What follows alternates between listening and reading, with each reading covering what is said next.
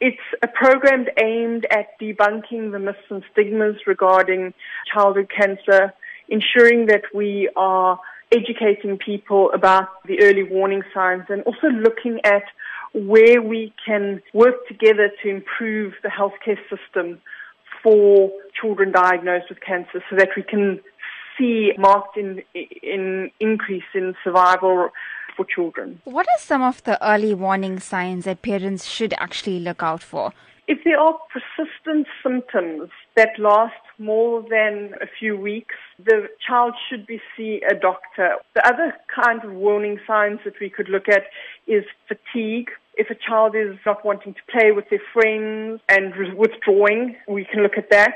Children often get an eye cancer, so any white spots or dots in the child's eye or retina, we would look at. So often when we take photos, you get the red eye. Instead of a red eye, you would look at having a white spot in a child's eye that you need to take notice of. Also, if children are bruising for no apparent reason, we know children pick up bruises every now and then, but if there's excessive bruising, then we need to look at it.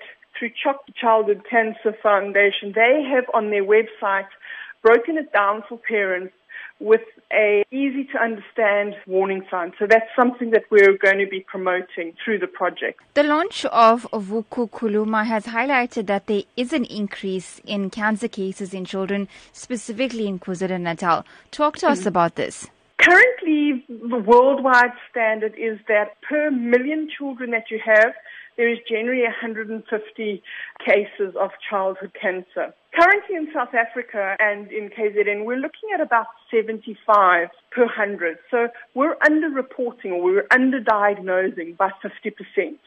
What we have seen, though, through South Africa, though, is that there is an annual diagnosis of childhood cancer of between 700 and 900 cases. So we know that there's more cancer and more cases of cancer out there that are not being diagnosed. Internationally and globally, they see cancer in the next few years. It will be one of the biggest killers for child mortality.